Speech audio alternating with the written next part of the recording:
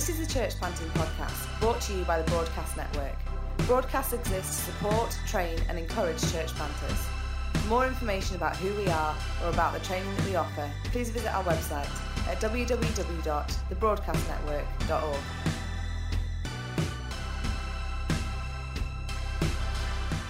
Welcome to episode 203 of the Broadcast Network podcast, and this week we're taking a session from the most recent Catalyst Hub conference that happened over Zoom. And in this episode, Tim Simmons discusses having faith for finances. Today, Richard has asked me a few times to talk about faith for finances, and I've always kind of pushed it away and said, no, I don't want to do it. But he talked me into it this time. And I realised part of my reluctance is that in this Catalyst Hub, there are quite a few pretty experienced church leaders, more experienced than me. So I'm slightly nervous I'm going to teach you to suck eggs. And if that's the case, I apologise, which is never a great way to start a talk, is it, with an apology? But I come at this with humility. And we'll have a couple of breakout rooms as well. So I'm dead keen to hear your experiences too. We've done a bit of a journey with this in CCM and have a way of doing things, which, if nothing else, you can disagree with and react or learn from, or you can teach us as well. So I thought I've got some stuff prepped, and we'll have a couple of little breakout rooms as well, if that's all right. Although we might just be able to do it with all of us in this room. So our kind of thing with church finances is that we wanted to have a big vision for our finances. We want our people to have a big vision for their own personal finances and for the church as well in their finances. And for us, we decided that our kind of baseline where we would start was this was a discipleship issue, not a money raising and budgeting issue. And so we do have targets that we want to reach, and we are quite careful with our money. But we started off with, actually, when we approach giving in any way, shape or form, or church income, shall we say, it is a discipleship issue. And so that meant we were always looking to deal with the heart issue where there was one, and help people to kind of train their hearts in generosity, and in becoming followers of Jesus and disciples of Jesus when it came to their finances. And I don't know if you've experienced this, but finances is one of those things that people really can be quite reluctant to let the church speak into, or let people to speak into. So we thought we would start with that place. Then you're not dealing with how much people give, but you're dealing with their heart attitude and their kind of journey with Jesus. How do we help people grow in their love and obedience for Jesus? How do we help us as a church grow in generosity? And so we've realised that thinking about church finances was an opportunity, actually, to build culture within the church. So to build what we would call a generous culture. And in doing that, to do this properly, we realised we had to help people think about their debt that they had, how they spent their money, helping families and individuals to budget where they want the help, helping people as well to have a vision, actually, for how they spend their money. We have, like I'm sure many of you do, plenty of people who are affluent enough not to really kind of count the pennies all the time. And so it's that kind of thoughtless spending, which actually prevents you from having a vision about your finances, helping people with their saving as well, to think, what am I saving for? To save with purpose and with a plan, and also helping people to think about their future, which sounds like a weird one, but I find myself, even in our Fallowfield congregation, which is lots of 18 to kind of 25-year-olds, when people first get a job, nobody has ever in their life ever talked to them about a pension or saving. And so numbers of them said, I don't need it. I'll get that when I'm older. And even explaining, well, compound interest is your friend. And then that realisation. So helping people to think in terms of their future as well, and even helping people to think, how do I teach my kids about their spending and their pocket money and stuff like that. All of that gives us an opportunity to build a generous culture, especially when you're going up against consumerism individualism, and those things are posh words for greed often, and that would be, I think, hardwired into our culture, and so we have to bring a generosity to go up against that, and so we realised that wasn't about adding a few percent to the church income, but actually that is a huge discipleship issue, and so. I kind of, with this, I did a bit of a journey with myself personally. And I realised that in order to be able to teach into this stuff, even to budget effectively and do those things, I needed to deal with my own heart and my own finances. And I was remembering a number of years ago. So probably I went full time for CCM in 2017, I think. And so probably about 4 or 5 years before that, I was part-time for the church. Vicky, my wife, was part-time as a nurse and was quite new into her career in it. The kids were pretty small, so we were paying lots for childcare. We were at that stage. And it's a stage in life where you're just skint. The money that comes in seems to go out either to childcare or to Aldi. It just goes in one door, comes out the other. And I remember actually being quite worried by this a lot of the time. It was this was a point of anxiety, and I was beginning to there was some bitterness in it as well. It's a strange thing, and one day was praying in quite a bitter way, like I deserve more than this, and there was anxiety kind of in that as well. And I remember praying really quite clearly, remember it, because I was walking home from dropping the kids at school, or at the childmind. I think I was dropping one of them at their childcare and one at the childmind at school. And I remember praying, God, I am poor. Why won't you let me have more money? That was actually my prayer. I'm fed up with this. Why won't you let me have more money? And I remember, and I don't really hear God like particularly clearly in my head, like we were talking about this Muslim guy who had a dream of Jesus in white, and that stuff ain't happening to me. But I remember it very clearly, God saying to me, why should I give you more money when you are rubbish with what you have? And that was it, just a clear, I just remember it clear as day. I remember where I was walking near my house when that popped into my head.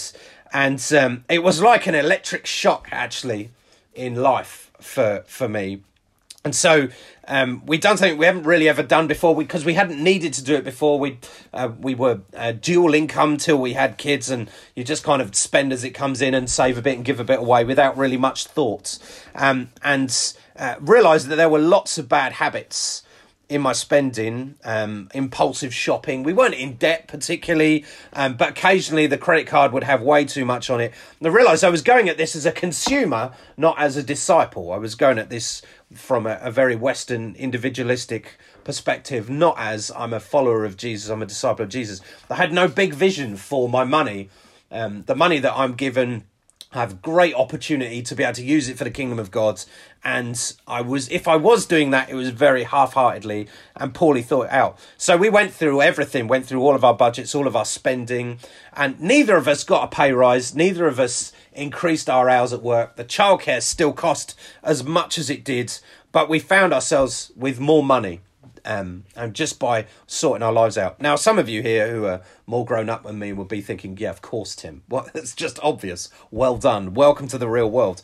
But that is actually, it was a really important moment for me that happened to me before we started kind of looking at the church finances, before we started pushing into that. There was probably a sense of entitlement that comes from being from the affluent West, I think.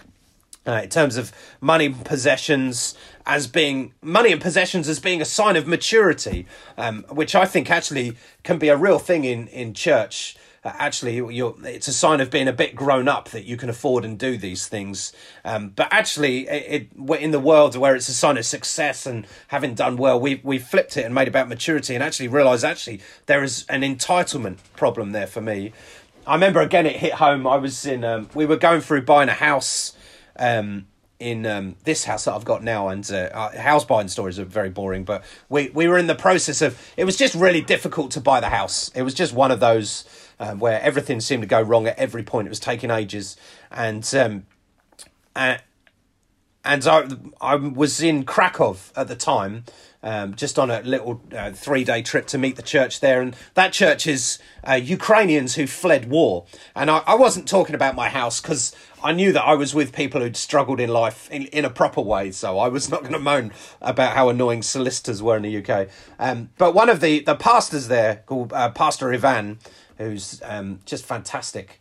And he was just chatting about what happened when he fled. And he's in his kind of early mid-50s. And he was saying to me, look, in the east of Ukraine, Tim, to buy a house, we save for years, like actual decades, to be able to afford to do this. Because there isn't that much money. It's a bad economy, just takes ages. And he said, we save for ages and ages. And finally, I could afford to buy a house. And he was in his late 40s, maybe early 50s. I could afford it. So we bought this house, we did up the house, I lived in it for 3 nights, then the Russians invaded. And then I left in my car with a bag of documents, and I was like, what happened to your house? Don't know, it's gone. I'm like, oh my word. So at that point I was like, okay, my solicitor's not that bad. My solicitor is not as bad as the Russians. But there was that kind of, again, that sense of entitlement that was there. God really identified it. And so has constantly pushed us with our finances, how we spend, how we save, even our giving, and even how we invest money and thinking of the kids for the future.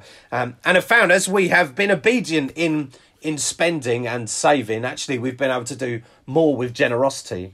And I'm not a huge fan of the idea you give more, you get more, like money going in one way and coming out the other. But I do think actually as we are obedient to God, we are able to do more and more for his kingdom. So 2 Corinthians talks about whoever sows sparingly also reaps sparingly.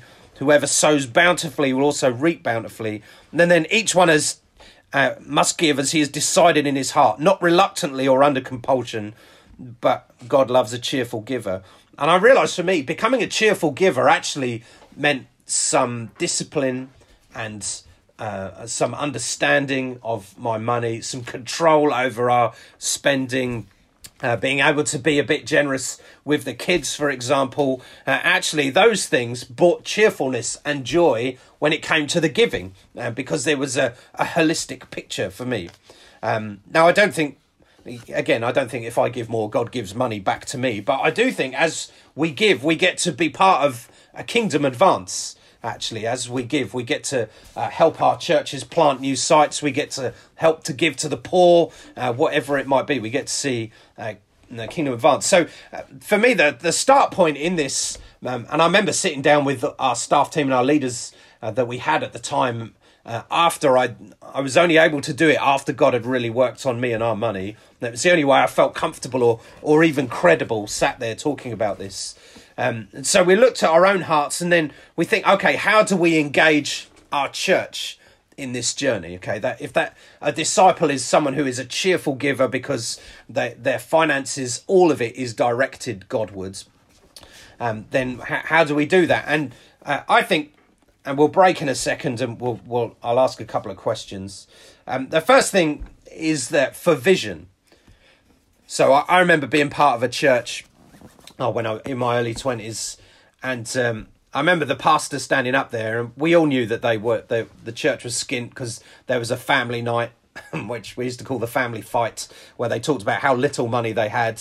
And there was, I remember the pastor saying, as part of his preach, if everybody could just give an extra £10, that would solve our problems. We just need to do that. It was really kind of, there was no generosity in it. There was no sense of where we're going together. There's no sense of a big vision of the kingdom of God advancing in this town, in our lives. We're disciples. It was really, please, just £10 extra each, if you can. That would really help us.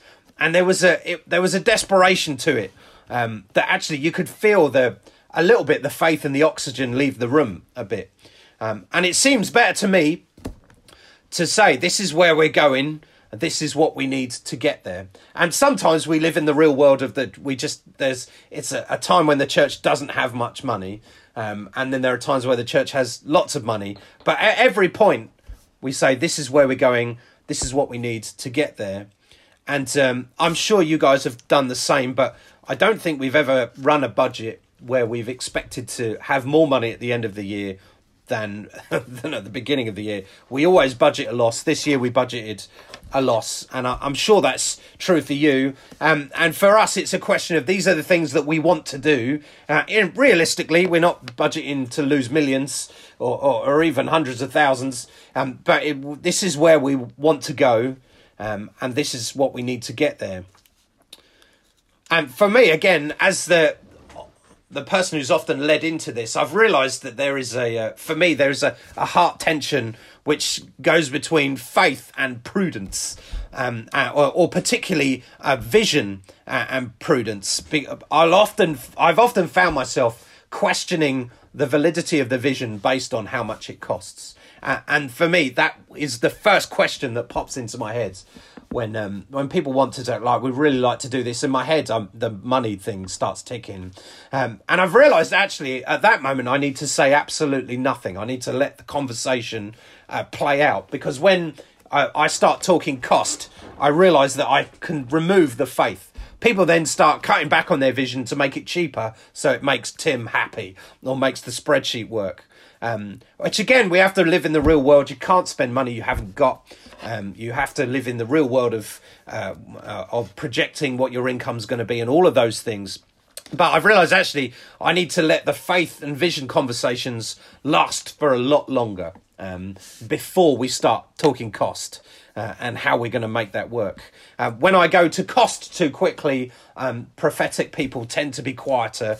It prevents people from listening to God. I think, again, I've found I've done it a couple of times. I thought, I've ruined this meeting. I've sucked the energy out of the room of this meeting. I need to just wait and pause. So I've got two questions that I would like us to consider, and we don't need to go in a breakout room. We'll just stay here.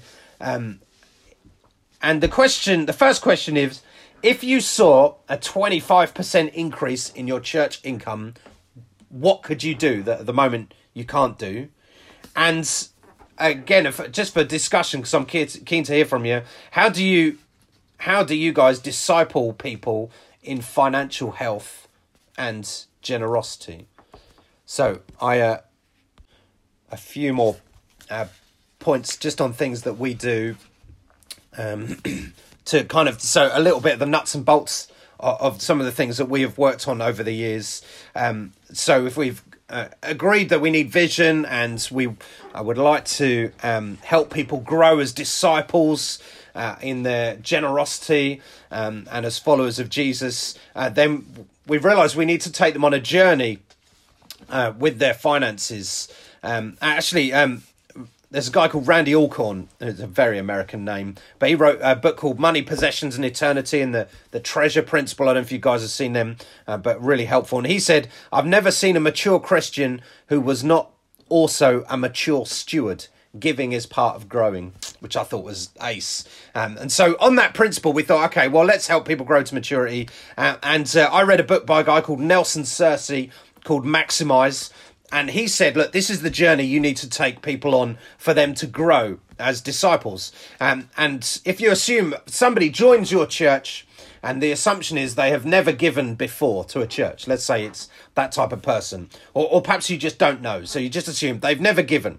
So how do you get them to be a first-time giver, to give once? How do you then turn them into a regular giver? And then he says, how do you turn them into a tither, so 10%? And then how do you help them become an extravagant giver? So more than that. That was his kind of discipleship journey. How do we do that?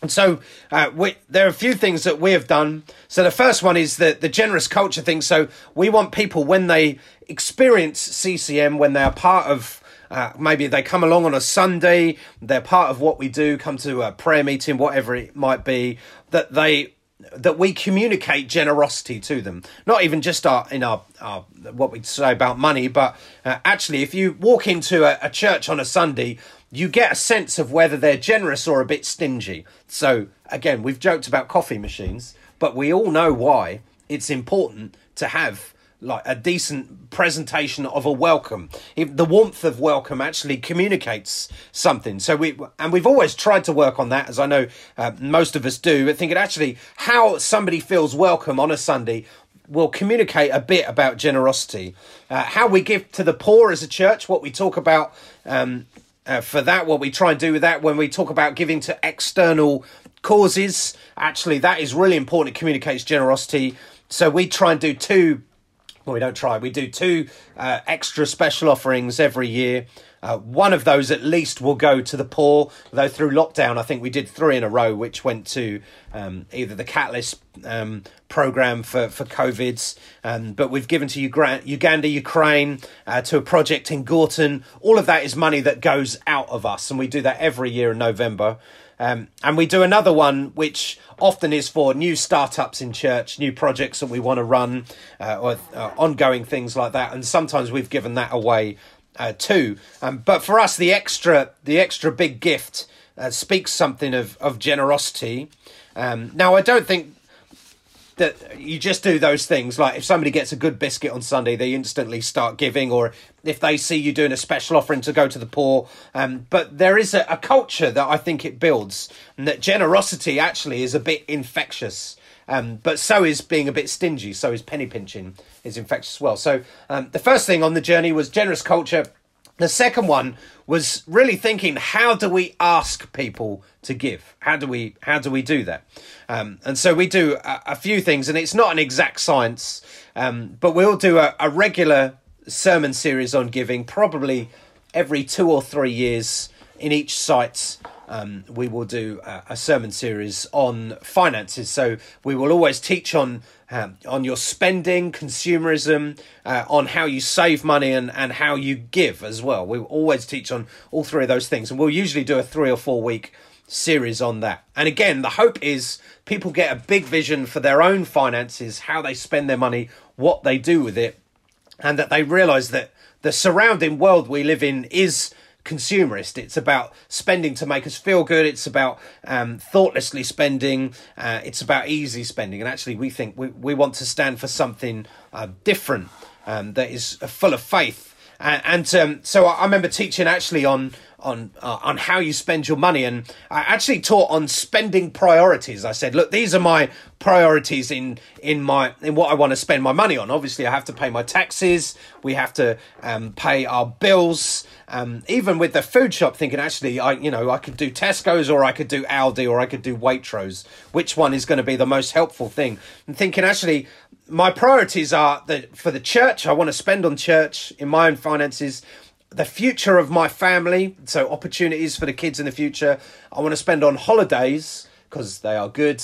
And I wanted to build memories for the kids, actually, to help family life. And I was teaching on this, and then a guy come up to me afterwards. He said, Tim, that's really helpful. I realised I'm bad with my money, so I can't afford a car. And that means I can't take my kids places. It really was that knucklehead. I want to take my kids out and be able to do fun stuff. So I'm reorganising my spending, and I'm going to get a car. And he came back and he showed me a few months later, I've got this car now because I've realised actually I need to think about how I spend money. So we teach on that. And we also teach directly on give to the church. This is an important part of who we are as followers of Jesus. This is worship for us.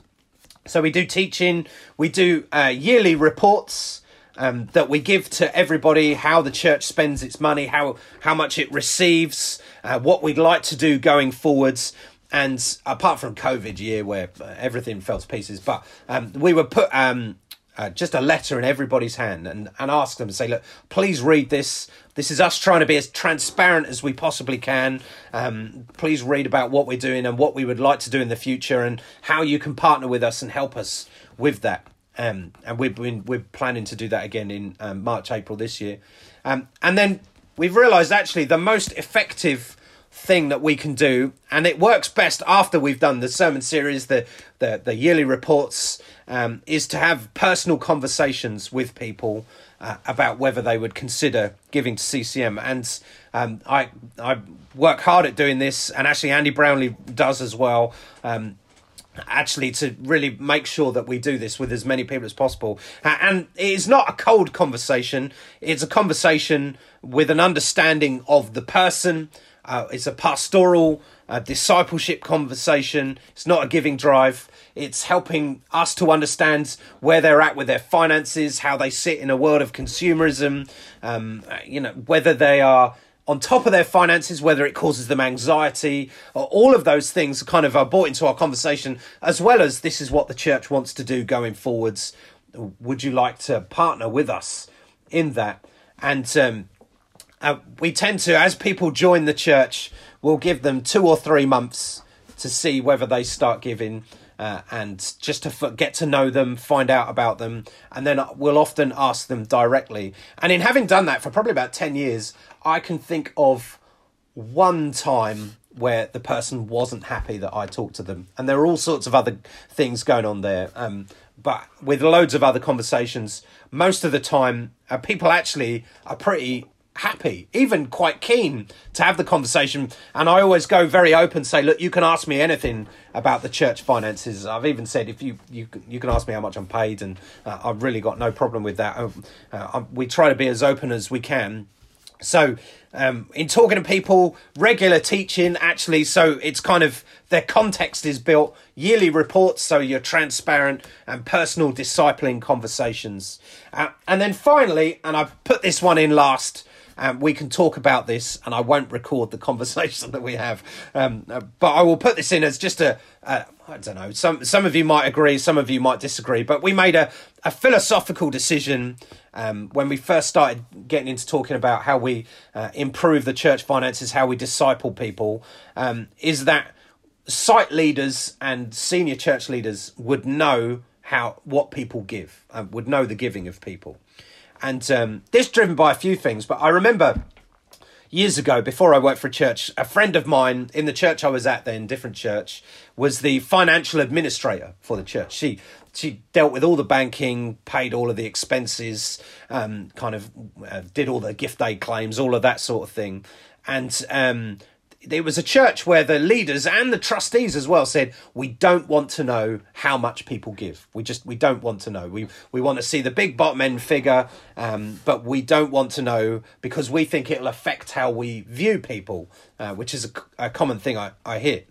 And she, a very pretty low level in staff and in kind of church leadership, it was her job really. It wasn't a particular calling, but she realised that she knew the rich people in the church who were being really quite stingy. She knew the poor people in the church who were being very generous. She could see new leaders being brought through who she knew weren't giving very much. And she could see quiet people who were being ignored who were very generous. And she could see everything in between, all of the positives and negatives of that. And she quit. She absolutely hated it. It broke her because none of the other leaders would take responsibility for it. And she couldn't even say to someone, this person that you're bringing through to preach and to maybe lead a bit, they're obviously bad with their money. There's a discipleship problem there. And she just realised that actually I can't do this anymore, and she quit. And it made me realise that's probably not the right way round. And Colin has always had this philosophy, so we kind of walked into this way of thinking as well, that actually someone has to know if this is really a discipleship issue, then let's use the information that we've got and use it wisely. And we talk in CCM about having a think the best culture. So going from a we think the best of everyone position, we assume that people want to be generous. And in almost all the conversations I've had, people actually do want to be generous. They're real about their life finances. I was talking to a guy on Sunday who was telling me about how his wife works, how he works, and how he pays £700 a month childcare. And you realise in that conversation, he was just really happy to have it. And I know that he wants to be generous, but there is a moment when that will become more for him. But also everyone wants to be generous. Everyone actually, I think, wants an exciting faith journey. People want to give a bit, see God do something, and feel the courage that brings to give more. And the other thing, as we think the best of everybody, is everybody experiences financial pressure.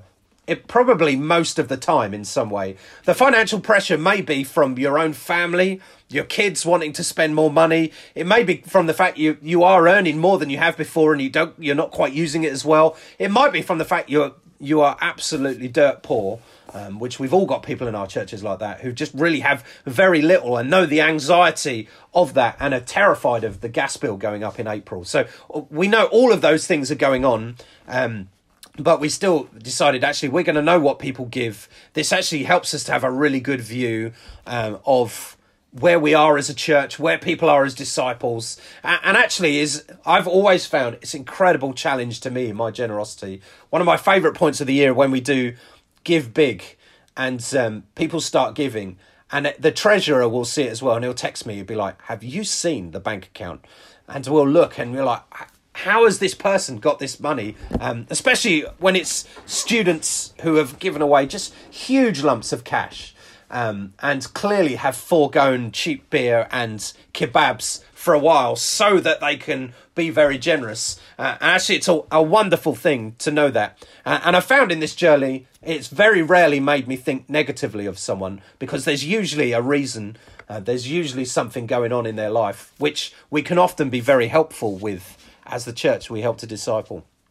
So, yeah, that is me done. That was just thinking about how we have faith for our finances